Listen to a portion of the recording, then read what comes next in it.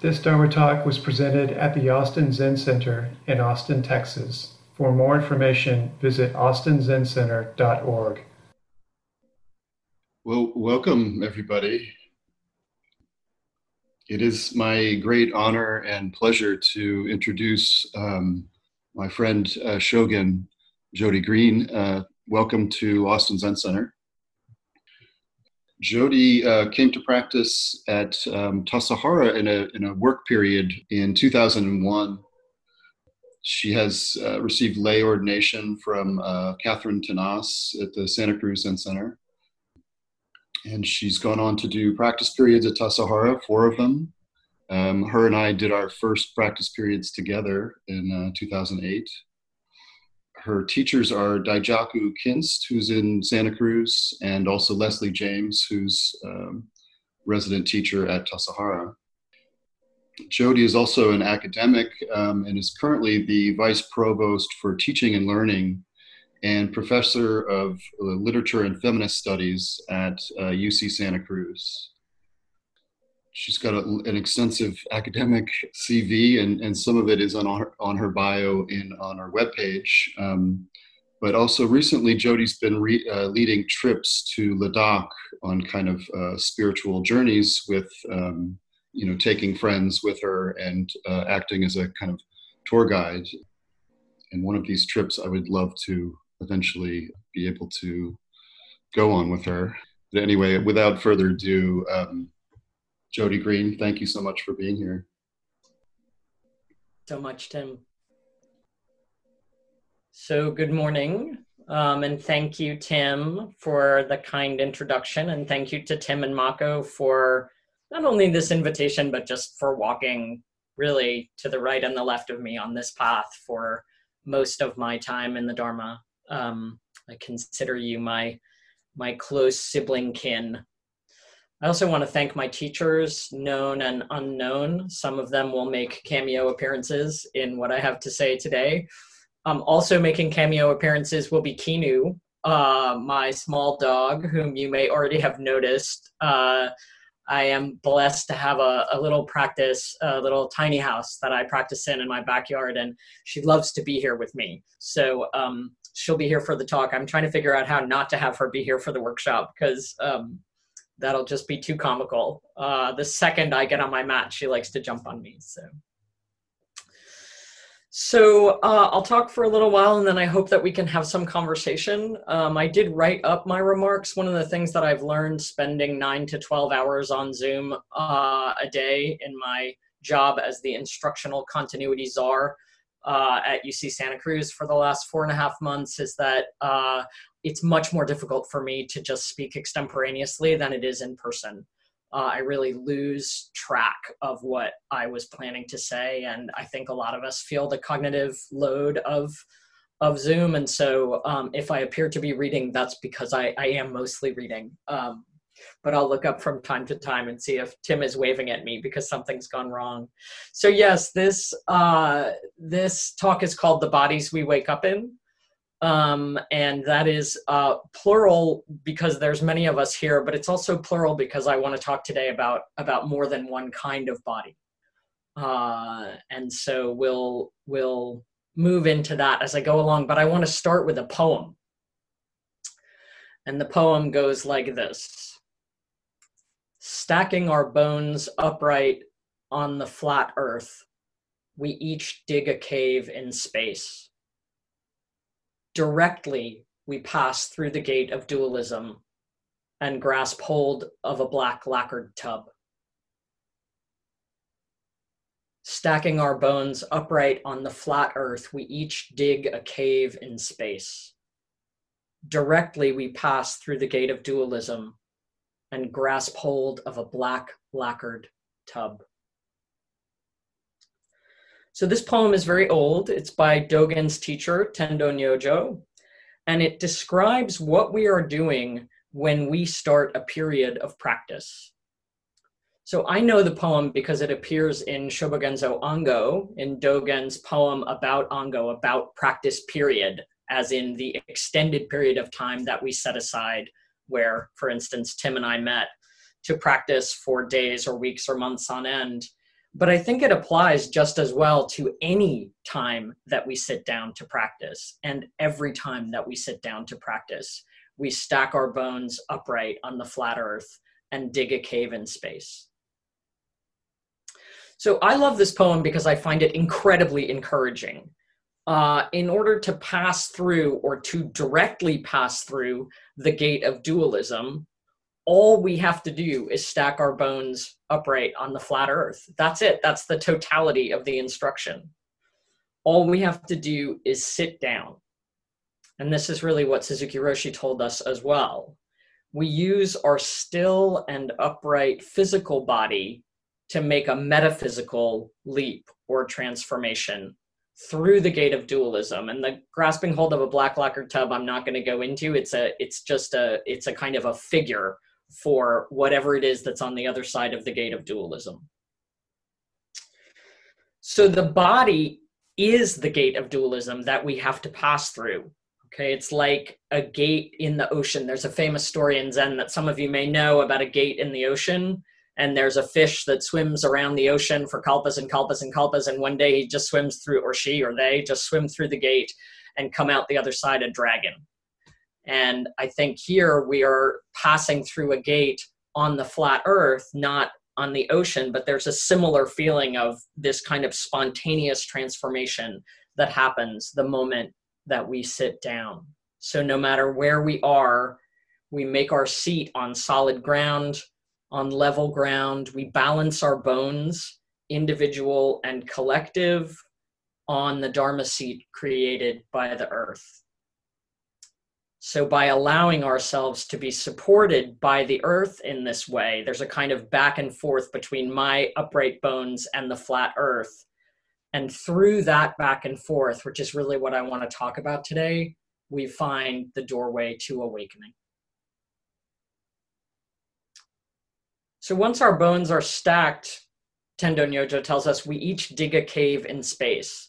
And I think this is a really strange phrase, to dig a cave in space. So I'm sure you know that in many other wisdom traditions, for instance, in Ladakh, on the border of India and Tibet, where I spend my time, we would make our home or practice place in a cave, right? So we go there to practice in a cave. And I've spent some time there in caves where people have been practicing for millennia, both Buddhist practitioners and pre-Buddhist yogic practitioners.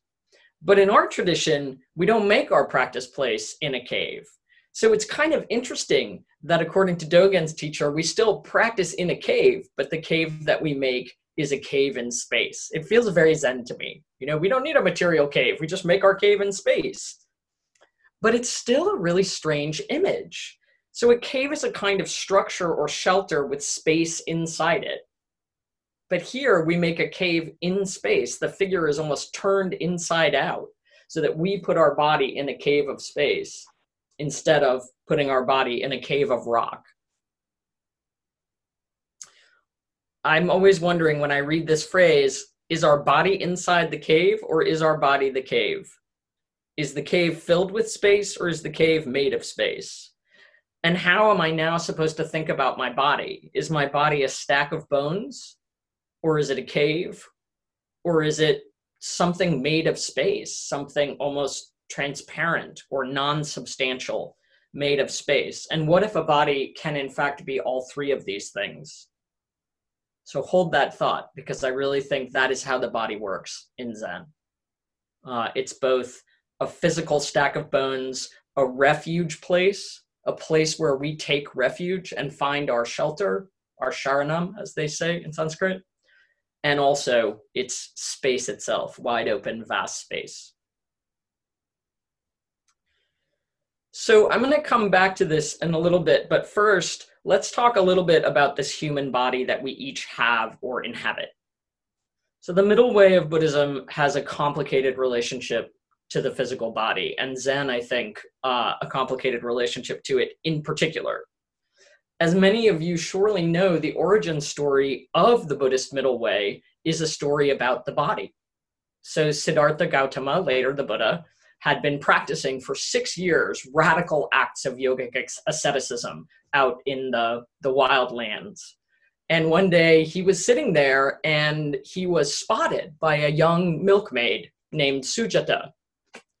And Sujata basically took one look at this emaciated man who had not really consumed anything and was so proud of not having really consumed anything for 6 years, and said to him, "Dude, or sir, you don't look so good.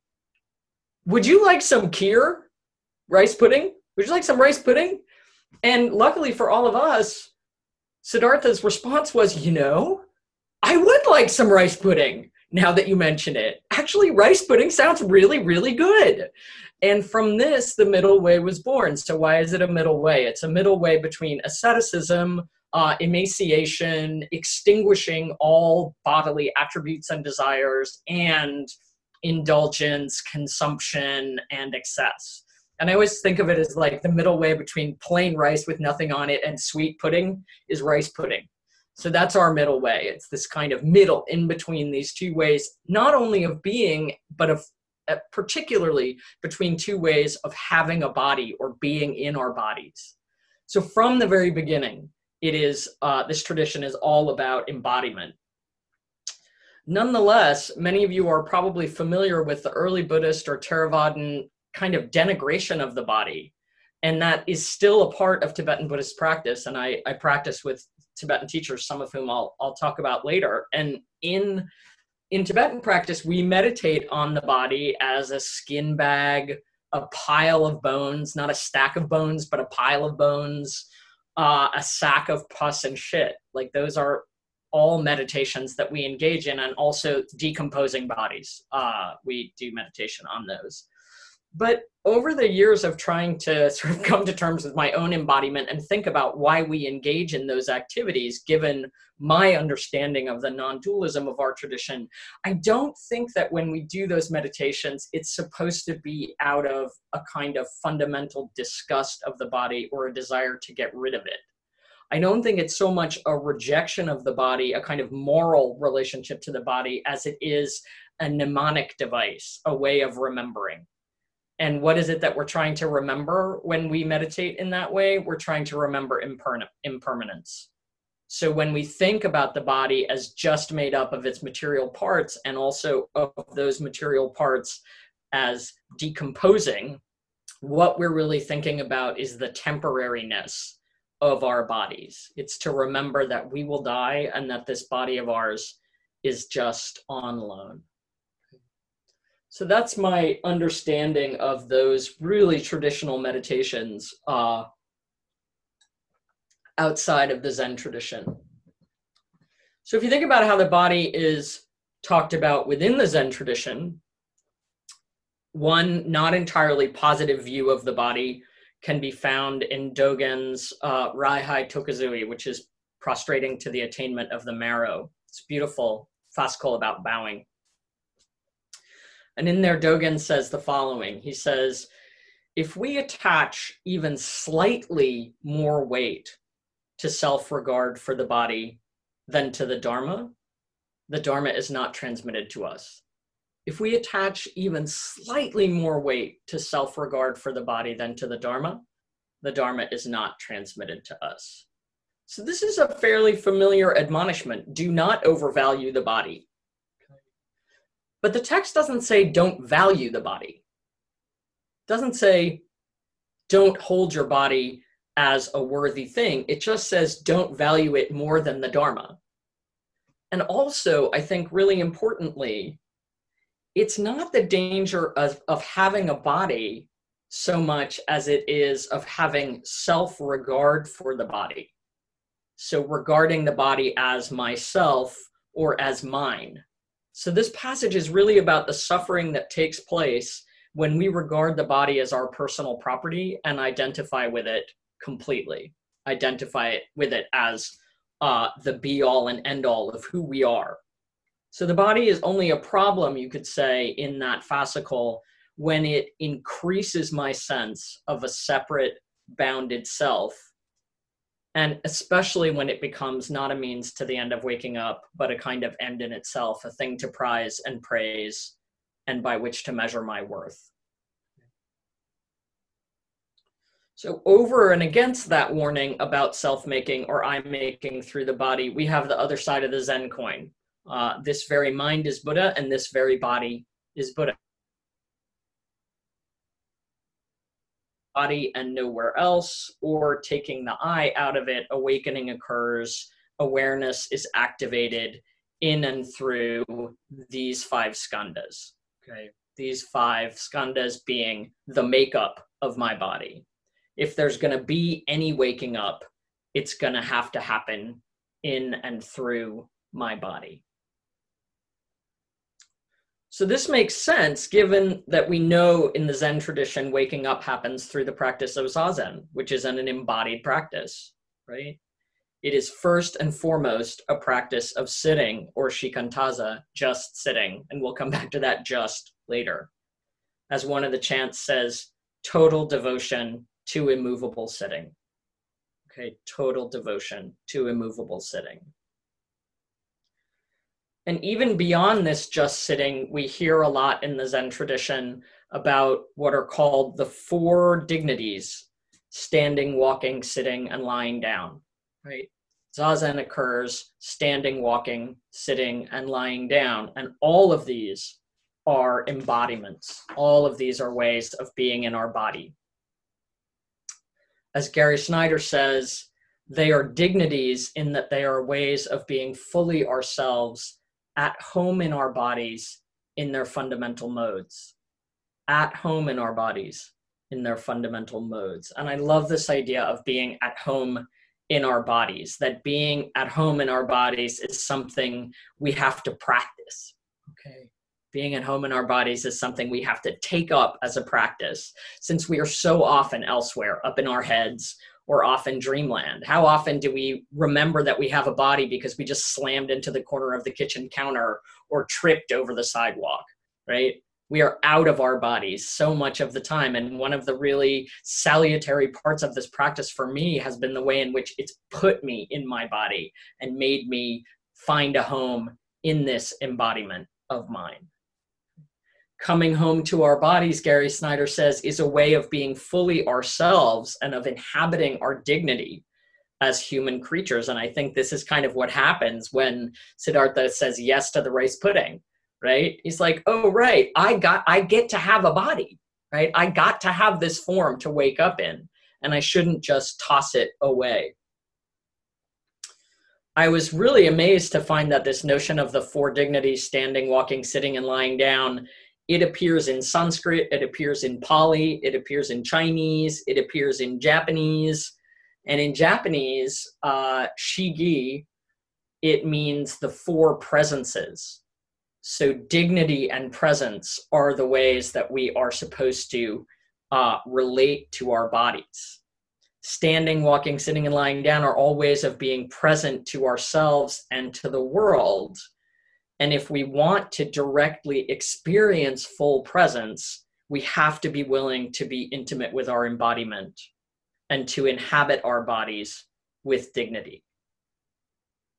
And if you think about it, this is not something that we talk about very much when we talk about meditation popularly, okay? If you stop somebody in the street and you ask them, what is meditation? What is your understanding of meditation? They will immediately say something to you about doing something with your mind. Okay, they'll talk to you about stopping the thoughts. They'll talk to you about stilling the mind, quieting chatter. As the Yoga Sutras say, chitta vritti nirodha, stilling the fluctuations of the mind, right? So that's what people think meditation is. They think it's in your head, right? Something happening in your head. Very, very rarely will anyone say anything at all about the body. And yet, nearly all of these traditions, and Zen foremost among them, begin the discussion of meditation, a word we don't even use in our tradition for this reason, with the body, and in particular with a notion of bodily uprightness. Stacking our bones upright on the flat earth is the first thing that we do in practice period. It's the first thing we do when we want to pass through the gate of dualism. We gather our body in an upright and dignified way. So why uprightness? right? What does this uprightness have to do with waking up? Why is it so central to the practice of shikantaza or zazen? And is it really the case that people who don't sit up straight will never be enlightened? So uprightness in our tradition is not a simple analogy or metaphor, which is how it sometimes gets talked about. Sometimes it's like, just as you should be ethically upright, so you should take the posture of physical uprightness. But that's not really how it works. We are told that being physically upright, collected, settling ourselves on ourselves, one of the phrases I really love, vertebra by vertebra, bone by stacked bone, is the practice of zazen. That is all zazen is stacking our bones upright on the flat earth. To be physically collected or attuned like this allows us to be still, but it also has a profound effect on what Zen commentators like Uchiyama Roshi and Katagiri Roshi call our life force.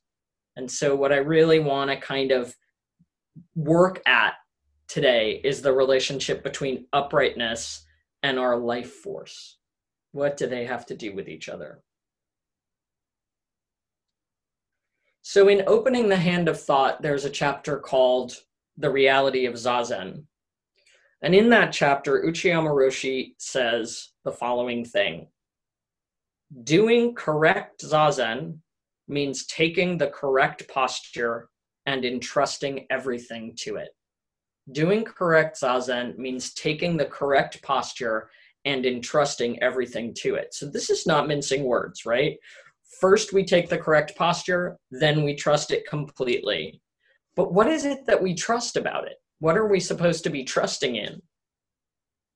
He says the zazen posture is a marvelous posture because it is the best one for throwing out our petty human thoughts. Okay, the zazen posture is a marvelous posture because it is the best one for throwing out our petty human thoughts. So upright posture is trustworthy because it changes the way my mind works. And if I focus my attention on what the body is doing, in some way, the mind will take care of itself. Okay. So again, against most people's understanding of meditation, our tradition tells us, put your focus on your body and the mind will take care of itself. Okay. Somehow we assume this thing he calls the correct posture, and then something happens to our minds. They kind of automatically or directly discard our petty human thoughts. And probably you've had some experience with this in your life, right?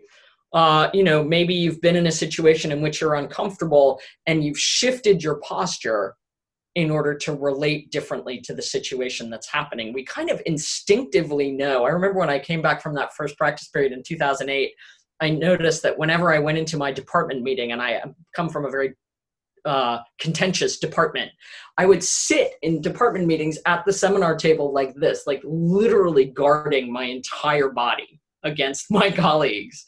And I made this commitment that I would sit up straight in department meetings and see how that physical openness might change my experience of the room.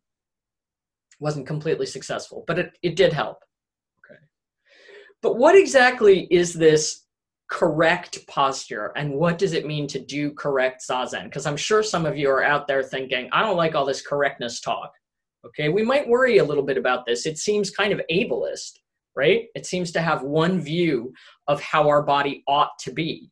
And this is where I have just found reading for this talk so incredibly encouraging. And I want to share a little bit of that with you, okay? So you might worry hearing this talk about correctness. If I can't do the correct posture, does that really mean there's no way I can ever wake up? Like, am I doomed? Should I just give up this Zen practice altogether if I can't sit up straight in this perfect postural alignment? That sounds terrible. I used to suffer from terrible back pain. I've had 7 major orthopedic surgeries. I've spent years of my life not able to sit in anything that could be construed as correct zazen posture. And you might wonder, was I just completely wasting my time? Okay. Well, Uchiyama Roshi says, not exactly, no.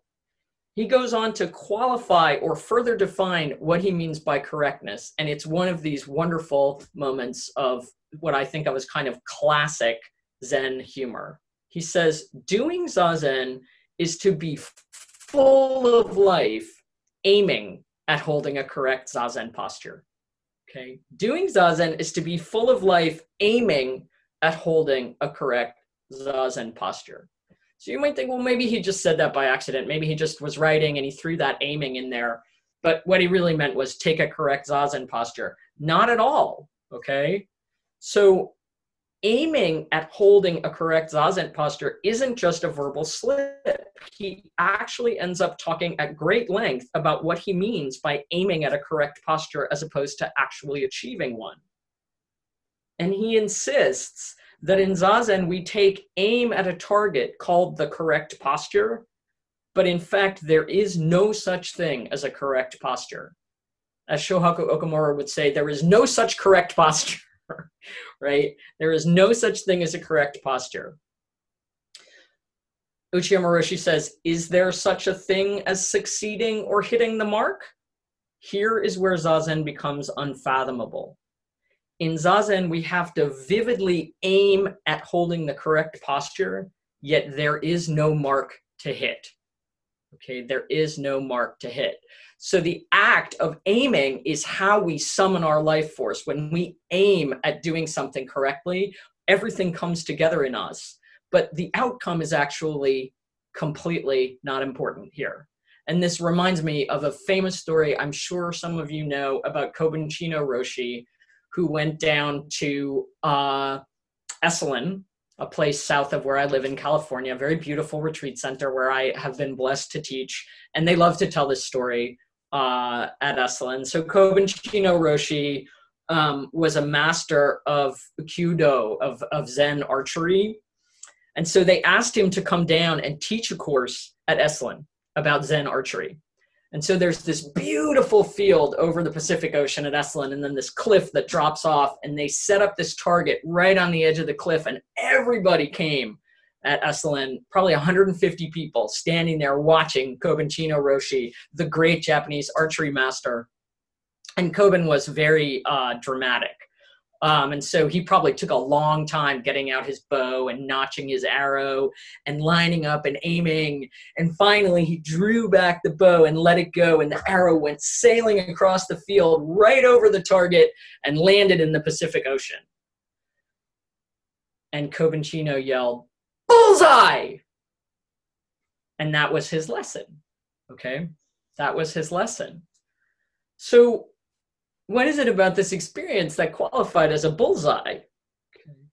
It is the fact that he had taken aim and made his whole life force present to the experience. Hitting or not hitting the arrow is not the target is not the point. Shooting the arrow is the point. Shooting the arrow is the practice. And so if you completely summon yourself to aim in that way, it really doesn't matter whether or not you hit the mark. And this is, of course, exactly what Uchiyama Roshi is saying. He says we should be wide awake, aiming at the correct posture with our flesh and bones. So you can imagine when you sit down in Zazen, you can literally imagine stringing your body like a bow and your life force like an arrow. Okay? That's what we're being asked to do here. He says aim at the correct posture, not with your head, but with your flesh and bones, or elsewhere he even says muscles and bones. Okay, we can't think our way into a correct Zazen posture, although we sure do try.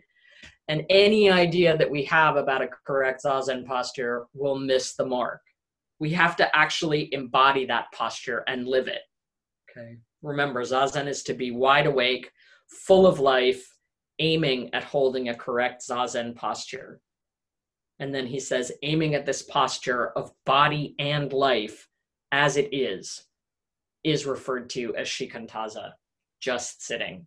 And I love that just at that point, right? You've summoned all the life force energy to just sit.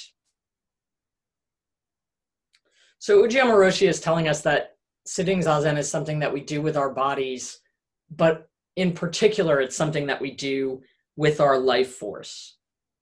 He says the most essential thing is that our life force live to its fullest potential. Zazen is the most condensed form of life functioning as wide awake life. So that wide awakeness is not a mark that we're hitting at, that we're aiming at. When we sit Zazen, we're not sitting in order to become wide awake. We are sitting as wide awake bodies, wide awake life force itself. What it means to be upright is not about an orientation to your physical deportment, although that helps, and that's part of what we'll talk about this afternoon, but it's primarily about an orientation to your life force. We want our energy to be unimpeded, focused, and awake, and that is what makes Zazen Zazen.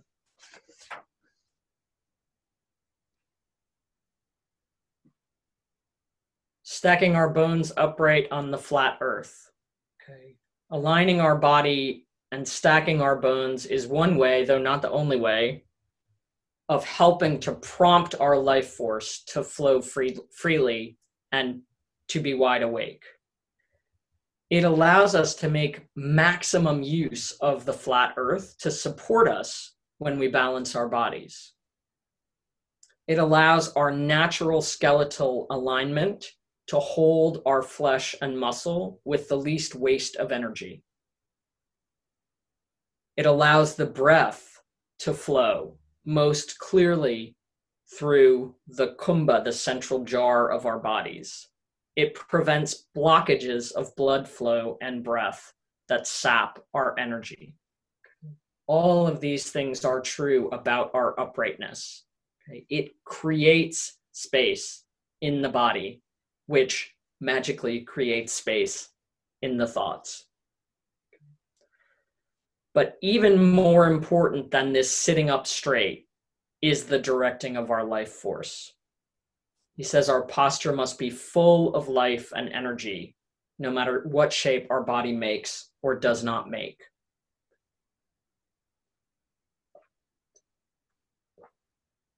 Of course, many times in our sitting practice, we do not feel aligned, dignified, upright, full of life, and wide awake. At least I don't. We feel pain, imbalance, shutting down, trapped energy. We find old storehouses of unfelt emotion, old hurts, epigenetic trauma, knots of stale or stagnant energy. There's even a name for those knots of stale energy. In Sanskrit, they're called granthi knots. Bound places that we are trying to unbind. And I would propose to you that if you encounter these knots in your sitting, that rather than pushing them away or disparaging them, you should meet them with the energy of unconditional love. That is the appropriate way to respond to pain. They are good teachers and they are very persistent, like hungry children who will not go away. As my first teacher, Catherine Thanas, said, the deep attending to hard knots of holding is a powerfully compassionate act, a turning towards rejected parts of our being. And she interestingly called it the beginning of metta practice, of loving kindness for the self. So when we do metta practice, we're not often thinking first and foremost about our own bodies. And Catherine said, if you want to learn loving kindness, practice it on the pain in your own body. So notice as you're sitting how you engage with, respond to, and speak to your pain in Zazen, and you will discover what kind of training you are engaged in. If you don't know how to bring the energy of compassion and loving kindness to your own pain, if you consistently show frustration, anger, and impatience with that pain, how will you be with someone else's? So it's our first teacher. The body is our first teacher of compassion, of metta. And also notice if and when you feel pain in your physical sitting practice, which is your sitting practice, how much that leads you to withdraw and close in and shut down. Notice what happens to your energy and your openness when you are in physical or psychological pain. When we feel pain, we quite literally lose our balance. by collapsing in on ourselves. And you can see this if you've ever had the chance to walk around a Zendo when there's people in the Zendo. Remember when we used to go to Zendos? You can see people you can literally see them kind of hunched around their pain. It's a really intense experience. And most of us, in addition to collapsing around ourselves, push others away, speak harshly to ourselves, and lose contact with ourselves, with each other, with direct experience, and above all, with our seat. And that brings me back to Tendo Nyojo and the flat earth one more time. Why is it important that we find flat earth on which to stack our bones? What role does the steady support of the earth itself have in enabling our uprightness and securing our capacity to summon our life force, as Uchiyama Roshi said? So the Tibetan Buddhist teacher Anne Klein, who is also one of my teachers and is your neighbor over in Houston, some of you may know her as Lama Rigzin of Dawn Mountain in Houston. She writes beautifully about the ways in which being anchored to the flat earth, anchored in something other than our own body and mind, breaks down the erroneous notion that we fall into, especially when we're in pain, that our bodies are a small closed system separated from the rest of the world. And so this is a nice antidote to the way in which when we shift our attention from the mind to the body, we then have to make a further shift to open the body again. And our sitting on the earth is a great way, she says, to do this. So she says the illusion of your separateness can be disrupted at any moment in time simply by connecting deeply with the flat earth on which you are standing, walking, sitting, or lying down. The earth is a kind of ever-present antidote to separation and a reminder of the extent to which we are companioned and supported every step of the way. Stacking our bones upright on the flat earth, we each dig a cave in space and pass through the gate of dualism. We don't do that alone. It sounds like we're doing it alone, but actually we do it only enabled by the support and presence of the flat earth. She says to inhabit our body fully and to feel connected through it to the earthy body underneath us is to be physically grounded, able to inhabit our bodies as the mooring and support for all our activities.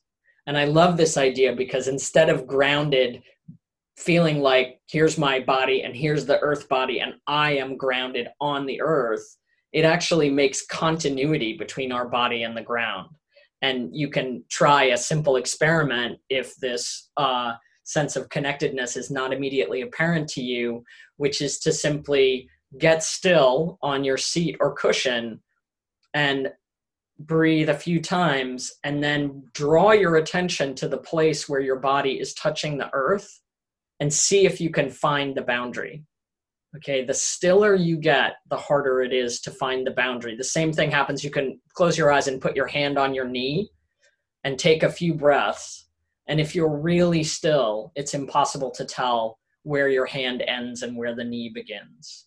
So this sense of continuity, on the one hand, it grounds us, and on the other hand, it opens us.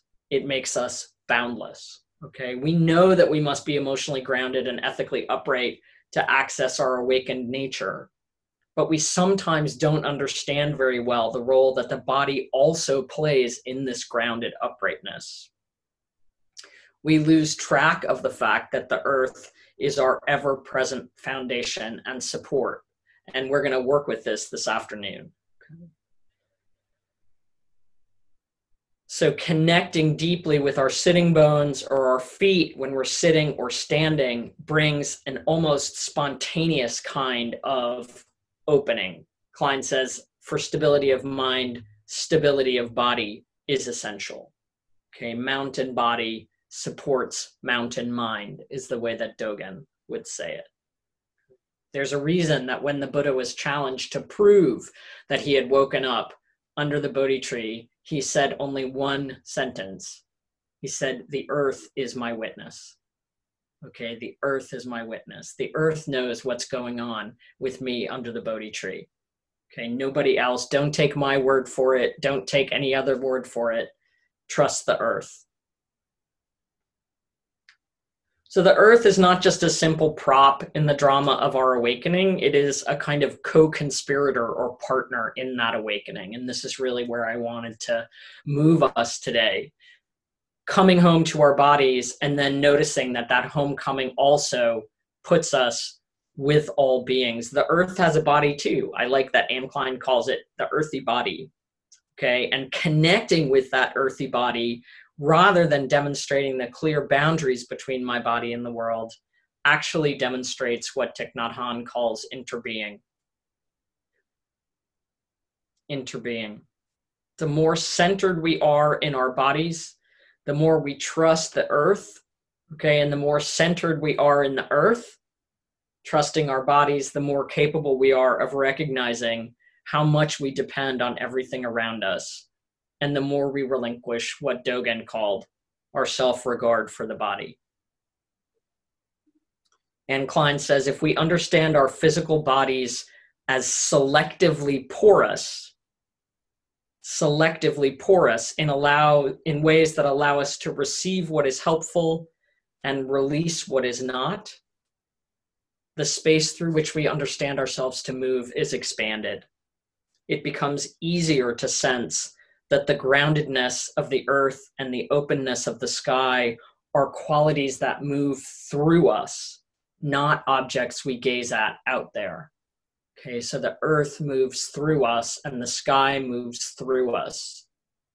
I think this is part of how, when we stack our bones upright on the flat earth, we dig a cave in space. Tendo Nyojo is reminding us that the upright,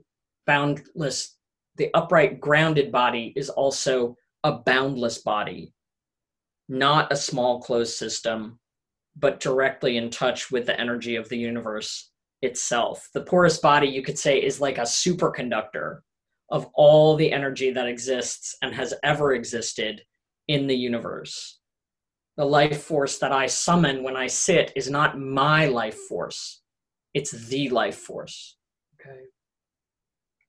As Shohaku Okumura, Uchiyama's pupil, put it, this body and mind named Shohaku includes everything in this entire universe, not just from my birth, but from the Big Bang.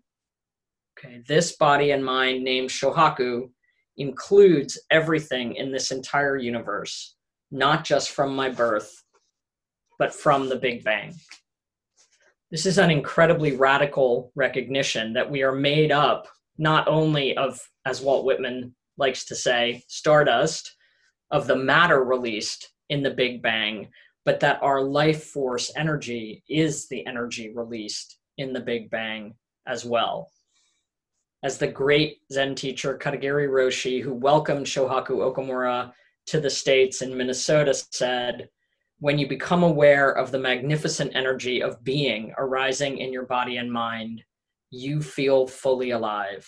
You are boundless and broad, compassionate and kind. This is the guideline for living as a human being. So I close with Katagiri Roshi because of the remarkable way in which he upsets our notion of the body as a bounded proprietary space and reminds us that our body too is boundless, is space. For Katagiri Roshi, our life and body are nothing but this original energy, the one that goes back to the origin of the universe itself, and learning to connect with, access, and draw from that energy is the essence of Shikantaza. The essence of Shikantaza. When you sit, Katagiri Roshi says, you directly experience pure energy as the core of your own being, and you realize that you can always depend on it. Okay, so there's that same trustworthiness that Uchiyama Roshi is talking about, right? We trust the life force energy more and more. This moving, pulsing, boundless energy is something we can trust in, depend on, and lean into as reliable once we learn to access it as the flat earth itself. And the only way you can access that life force energy is through your one unique and bounded human body. Okay? You cannot get at it any other way. The very one that is standing, walking, sitting, or lying down. Consider how much time you spend thinking about your mind and thoughts and what they are doing in practice, and ask yourself if maybe, just maybe, by being so preoccupied with your mind activity, you have missed the mark entirely. So I'll end with one last passage from Katagiri Roshi. He says, you don't know what your human body is. You don't know what your human body is.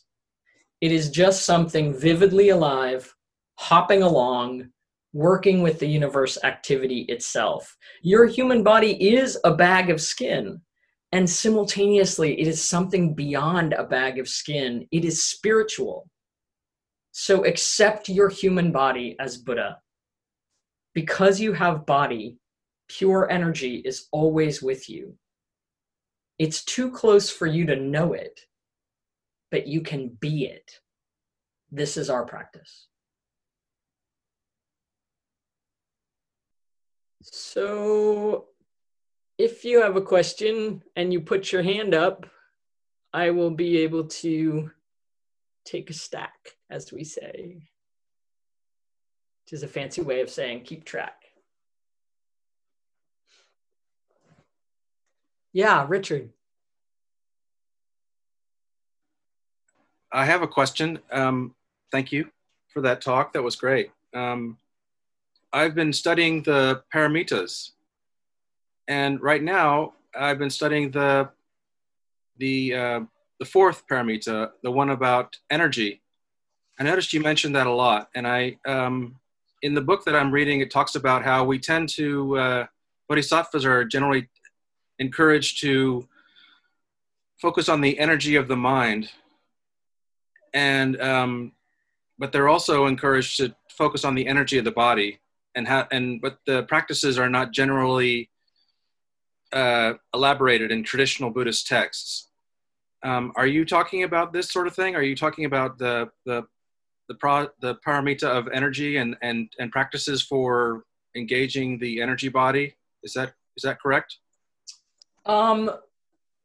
Yes, in a way, it's correct. So I'm definitely talking about virya, about that energy. That is one of the paramitas. And I think it's really great that you're bringing that in, because often virya is talked about as sort of diligence or perseverance. And I think there's a bit too much strain in that, right? Like the energy that Katagiri Roshi is talking about and that Uchiyama Roshi are talking about, I don't think of them so much as perseverance and diligence. I think of them as a kind of well that I'm learning to tap into. To answer your question personally, for myself, I did take up the practice of yoga to support my sitting, and that has taken me on a journey without which I probably would not have been able to persevere in the Zen school, because I had to do so much work with my body and with my own embodiment, not just to be able to sit for long periods, but to be able to find joy in our practice. So, I really appreciate that Uchiyama Roshi and Katagiri Roshi kind of talk as though we could access that life force just by sitting a lot. But for me, I had to, first of all, open my physical body, which is part of what we'll be talking about this afternoon, and then become very interested for many years in the way in which energy emerges in the physical body. What you're referring to as subtle body practice, but it's very hard for us to come directly at the subtle body. I think people try in other traditions that I've practiced in to sort of go right into subtle body practices. And I think it's better for us to really come home to these bodies. And when we do that and we begin to release some of those granthis, some of those knots, the energy begins to flow in and of itself. And, I think we're less likely to go off the rails, to be completely honest with you. than if we try to kind of jump into subtle body practices, because those are generally pretty advanced practices. And I'm here to tell you, you can do a very simple physical practice and you will begin to feel how the energy body functions.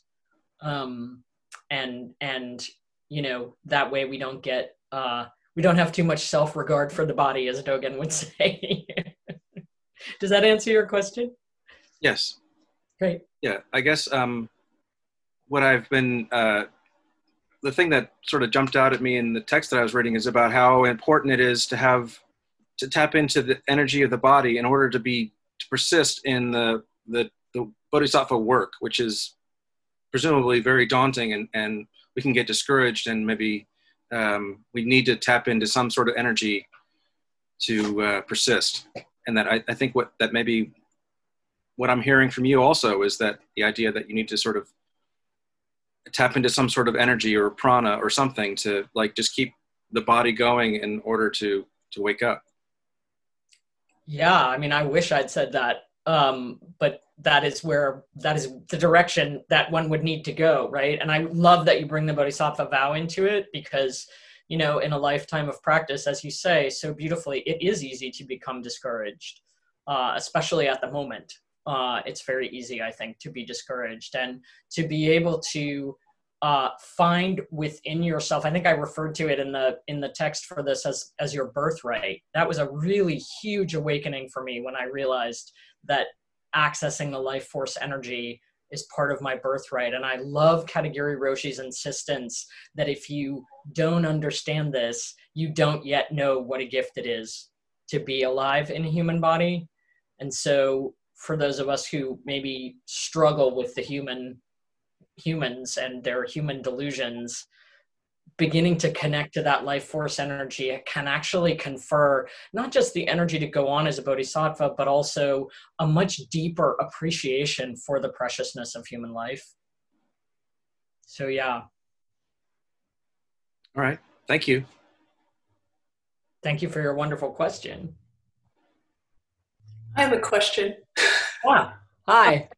Yes, I'm an academic clinical psychologist interested in trauma and how it affects pain. So that's sort of a long-standing issue, and I've been doing some work on health disparities in pain among Latinx and African Americans, and with collaborators as well.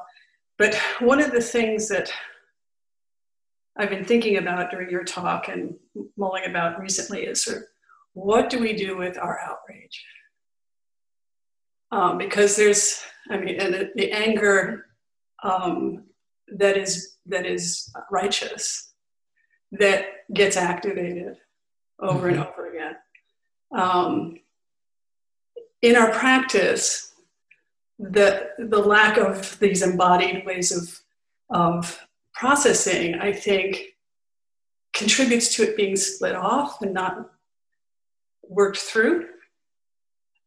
But I wanted to get your thoughts on this. I've been also reading My Grandmother's Hands and thinking about it from that point of view as well. But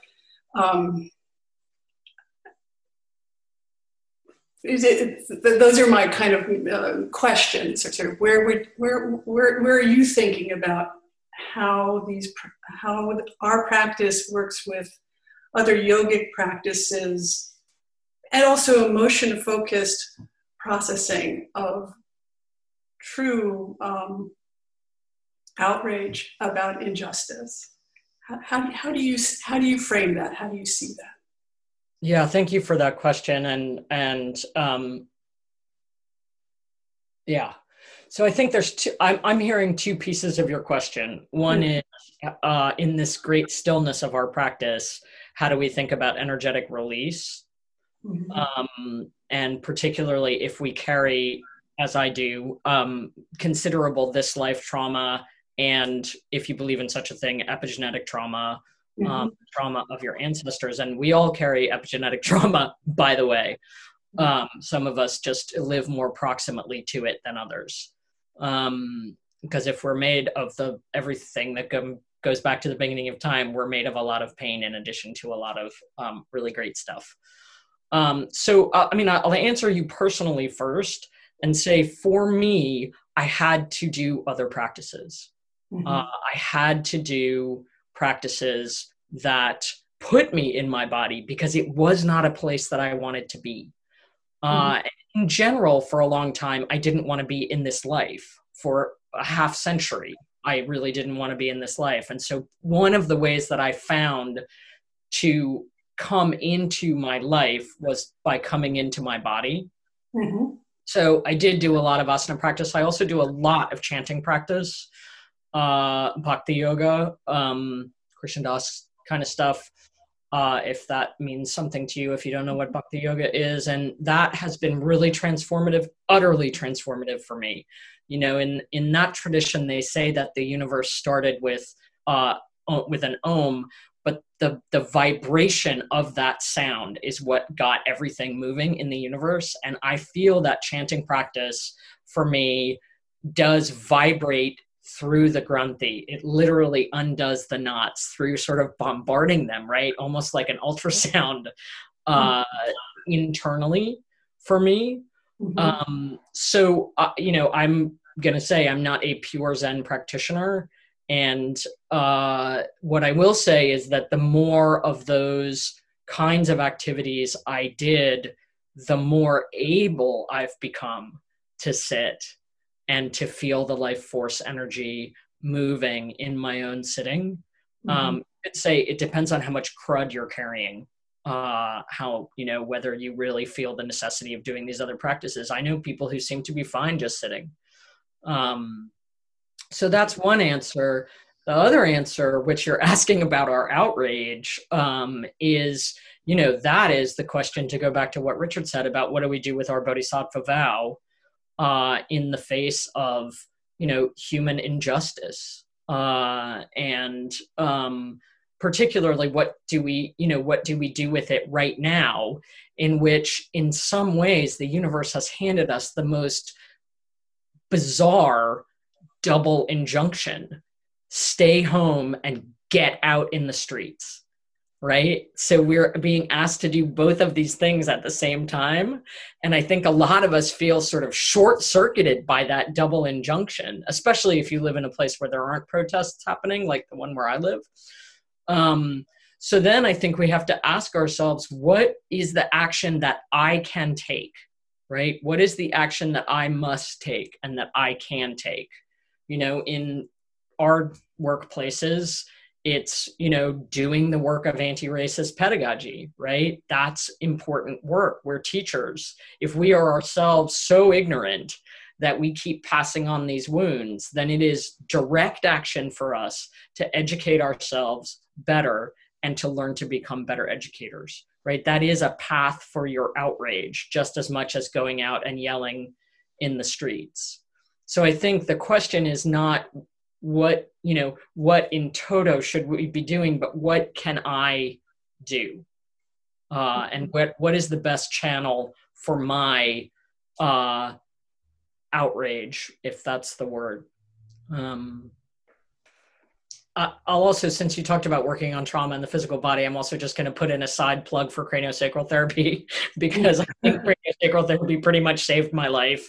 So for those of you who know that you carry an extensive amount, what I found was that I had come a huge way psychically and emotionally with that traumatic residue, but my body still so clearly was carrying it, like the level of brokenness in my body. And about 2.5 years of craniosacral therapy, honestly, like I just can't believe that I live in this body without a disordered nervous system. I mean, it's really like, instead of drinking water, I was drinking bleach my whole life. And now I'm drinking water. You know, that's how it feels to be in my body with craniosacral therapy. So I don't understand how it works, and I don't need to understand how it works, but I will tell you that if you have a disordered nervous system, you should give it a shot, because it's pretty amazing. Well, thank you for that. I have another question, a follow-up question, which is, I've been noticing that people are really uncomfortable with their outrage. and not staying with it. And then it's turning into despair and sadness or withdrawal. And there just seems to be something in these more embodied practices that lets you move through it and integrate it, that needs to happen in order for it not to be seen as something to be disparaged, but something to be honored. This life force is being thwarted in so many ways and so many people. Yeah. And also, like, let's talk about creativity. I mean, I'm a child of ACT UP. I understand that there are now people who don't know what ACT UP is. So ACT UP is the AIDS Coalition to Unleash Power, which started in the 80s. And we did really kind of outrageous. We were outrageous with our outrage, right? Mm-hmm. So we did things like go into St. Patrick's Cathedral and throw fake blood around in the middle of the AIDS epidemic to get people's attention. And when I saw the street in DC that Keisha Lance Bottoms painted with Black Lives Matter, my response to that was this howl of recognition of like, this is the first time since ACT UP that I feel like I've seen that energy, outrage turned into art and spectacle and play. It was like a jaw-dropping thing to do. Like literally, you're going to paint the whole street in front of the White House. It's brilliant. So for people who are short-circuiting their outrage, I think creativity is a really great way to go with that, you know? And that helps you sustain it. I mean, I had this realization yesterday, you know, there's these very moving figures that are circulating right now about how the pandemic has killed, you know, more people than all the wars put together. 150,000 people is more people than most of the wars that the US has ever been involved in. But 675,000 people have died of AIDS. And I feel like finally people might begin to wrap their head around that loss. You know, like 675,000 people. And, you know, yes, it's been 40 years, but still the scale of that loss is still with us, you know? And I think being able to sustain, when you think of something like that, being able to sustain your outrage is really crucial. So thank you for asking that question. Thank you. Yeah. Someone at Austin Zen Center has a question.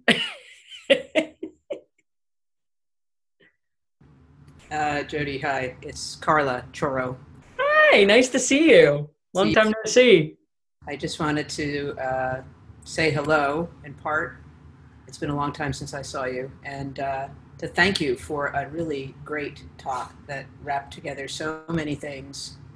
I just gave a talk Wednesday night at Santa Cruz Zen Center. What you said, I wished I'd heard your talk first.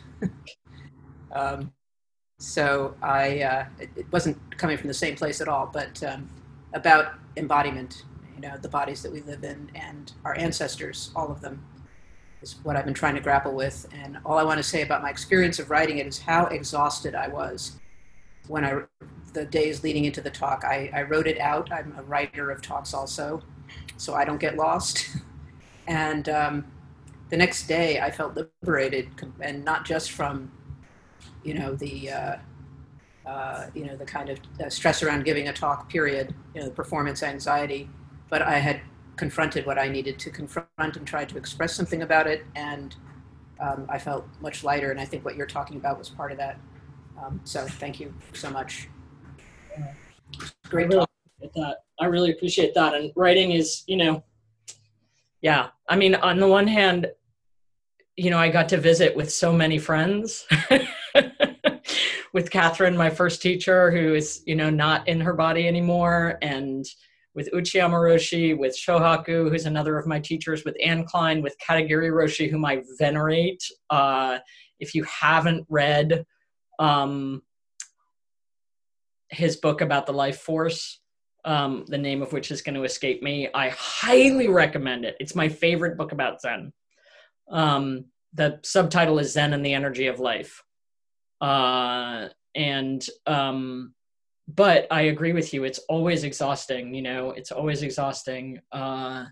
And yeah, trying to say, Katagiri's first two books are called Returning to Silence and You Have to Say Something. And I think about this almost every day, like that double injunction of our tradition. I think I enjoyed it for a long time, not having to say anything, but now I have to say something sometimes. So, yes, I see a hand, an actual human hand, and your name is Maureen. There we go. Thank you. I mean, your talk was amazing to me. I was just sitting here and I know it was words and in somewhat academic, right? The way you pull things together, but the experience for me was like a body experience, right? It was like, whoa, whoa, whoa. And I mean, really one of the best talks I've ever heard. It was really amazing. And I know, I don't know if this is gauche, inappropriate, but to the degree that you said you've written it down, I thought, oh my gosh, I would love to read that. And so I don't know if that's something you'd feel comfortable sharing as a written document. And I also would get any concerns like, no, this is about the body, not about, but so that thought for you, that'd be awesome. Of course. Yeah, no, I don't have any problem with sharing it. I mean, one of I know that Taisho are supposed to put us in touch with impermanence because we don't get to read them. But nothing makes me happier than when someone comes out with a book of their Taisho, of their talks, because then you get to revisit and linger a little bit, and there's a lot. I mean, I said a lot of things, I tried to repeat myself, which is what you do when you want to say a lot of things, but also not want to say too many things. But, yeah, I'm more than happy to share it. And thank you so much for your kind words. And I'm glad that the energy comes through. I have learned to hide self-view in Zoom. And that has allowed me to be much freer in my communication. In fact, I was just looking at my brother Tim for the whole time that I was talking. He was all I could see on the screen. So I was really just talking to Tim and sharing my life force with Tim, as I have so many times. And Tim has actually stayed in the tiny house that I'm practicing in. So I also feel that Tim is here and also not here at the same time, which is really super cool. Yeah, great. Thank you. So I know you guys, go ahead. Yeah, I'd like to hear more about these knots that you're talking about. Are they grungies? Granthi, Granthi.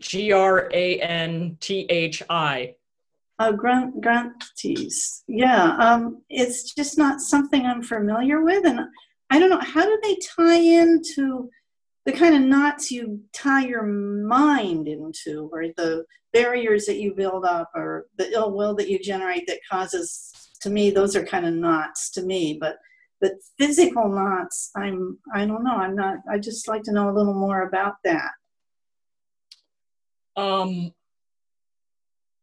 Well, it could be that you are blessed not to carry Granthi in your body.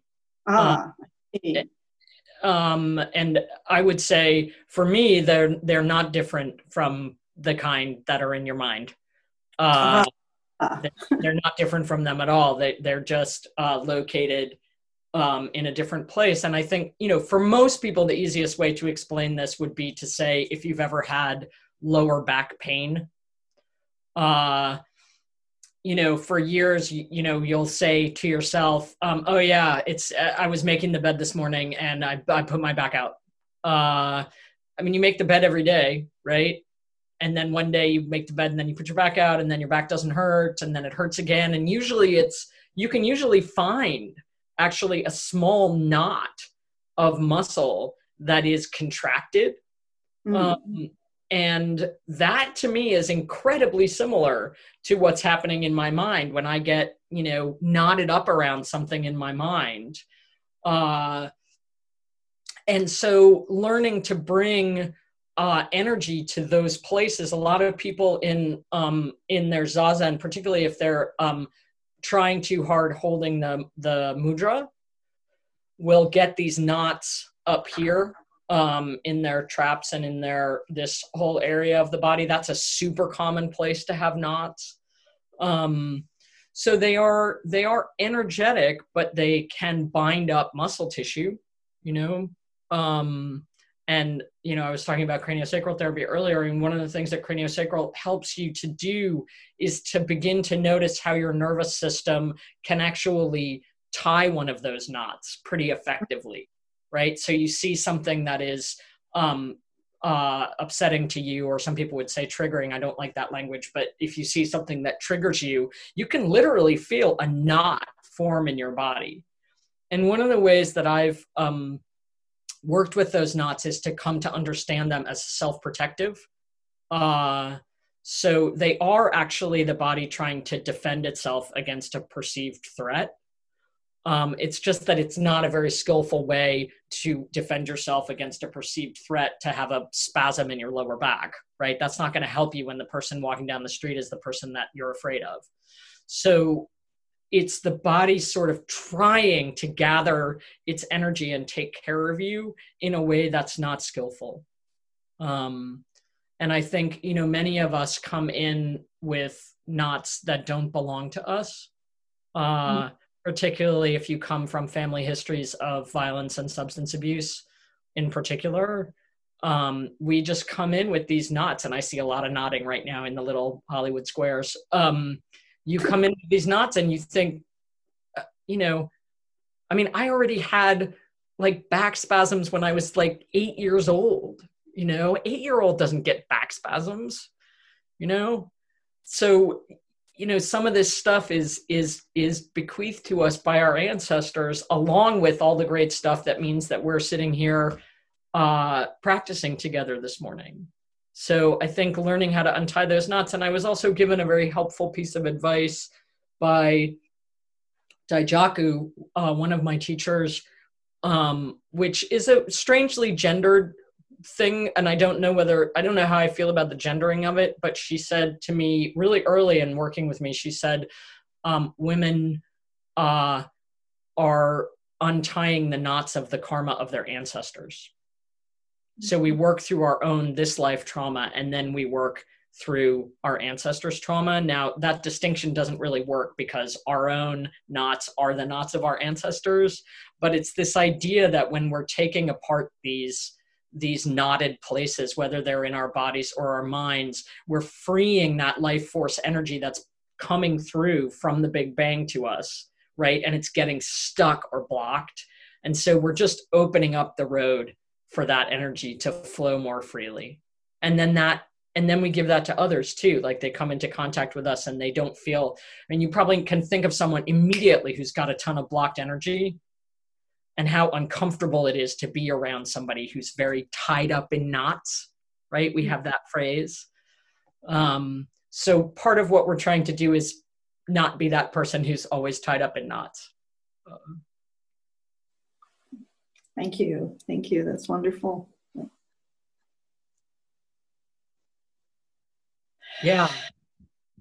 Tracy.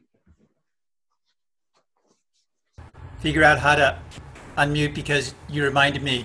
Yeah, I like looking at myself. Let's hide myself. That self-view is very helpful. Then I'm looking at you and not me and everyone else. Yeah, I knew you weren't saying grumpy knots at the time, but I was saying that to myself. Yeah, there's a lot of grumpy knots. But and maybe this is just a comment, really. Not maybe you might say something to it. But yes, I'm really acutely aware from all the sitting, quite apart from the contractions, the stored traumas, the reactive bits that are still being held presently and from the past, that there's just an awareness of the almost continuous state of, as soon as my attention is, not always, but as soon as my attention is like exclusively on some one thing, I'm kind of holding. and it's really in the body, and that's what I wake up to. And it's like, oh, yeah, holding, oh, yeah, endlessly that experience. And it just struck me, just on a bigger level, that this is just the nature of how, but this is just what it is to be, well, let's say human, that when our attention is of duality, that's what I'm trying to say, of our exclusive attention, it's like everything else goes away because our attention is exclusively, then there's contraction, then there's holding. So as for the grantees, did you say? The grantees? That's something a little different, but maybe running alongside, or I don't know if you want to say anything about that. I mean, I think it's complicated because, Dogen also teaches us that doing one practice is practicing completely. And so if you can completely absorb yourself in the sound of a canyon wren, let's say, it doesn't necessarily have to be contracted. Everything is also right there, right? And Right. that's kind of what they're saying about, it's not that the energy of the Big Bang is dispersed amongst us, little bits in each of us. It's that all of that energy is in each of us, and all of that energy is in the canyon wren. So, one thing to say is that, and then the other thing to say is just to be so appreciative, really so deeply appreciative of the thing in you that notices and then relaxes, Yes. because that is your enlightenment. I mean, that is the enlightenment that you carry with you already. It's like Krishna Das says, when you're chanting Ram, Ram, Ram, Ram, and your mind floats away in thought, why do you ever come back? Right? You come back because you are awake, right? So we tend to hammer ourselves for having gone away. But he says, appreciate deeply that you've done enough practice in enough lifetimes that you know how to come back. Because most people, they never do anything but go away. Yes. Right? Indeed. There is nothing but going away. And so, you have all made this beautiful commitment to try to show up or be present or cultivate the four presences. That's a wonderful, marvelous thing. It's a marvelous thing.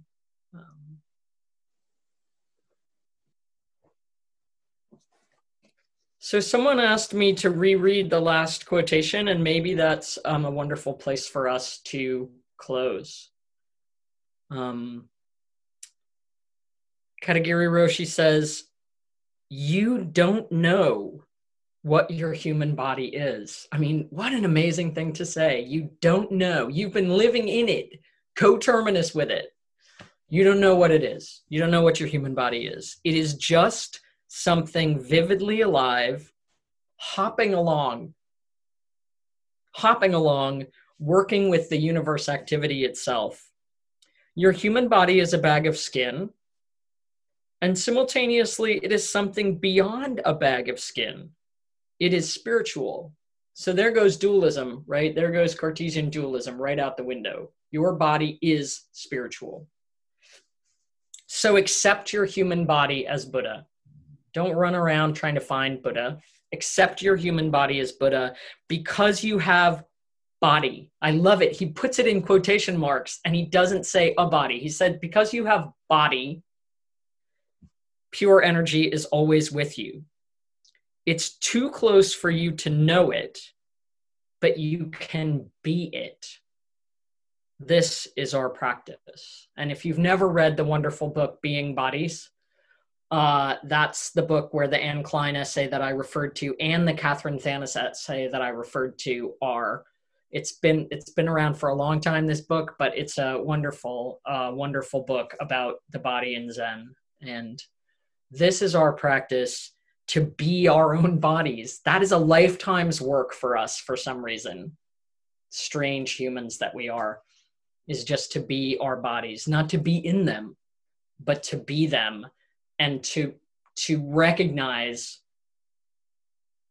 that the only way we can learn about being is by being these bodies that we are. Thank you all so much.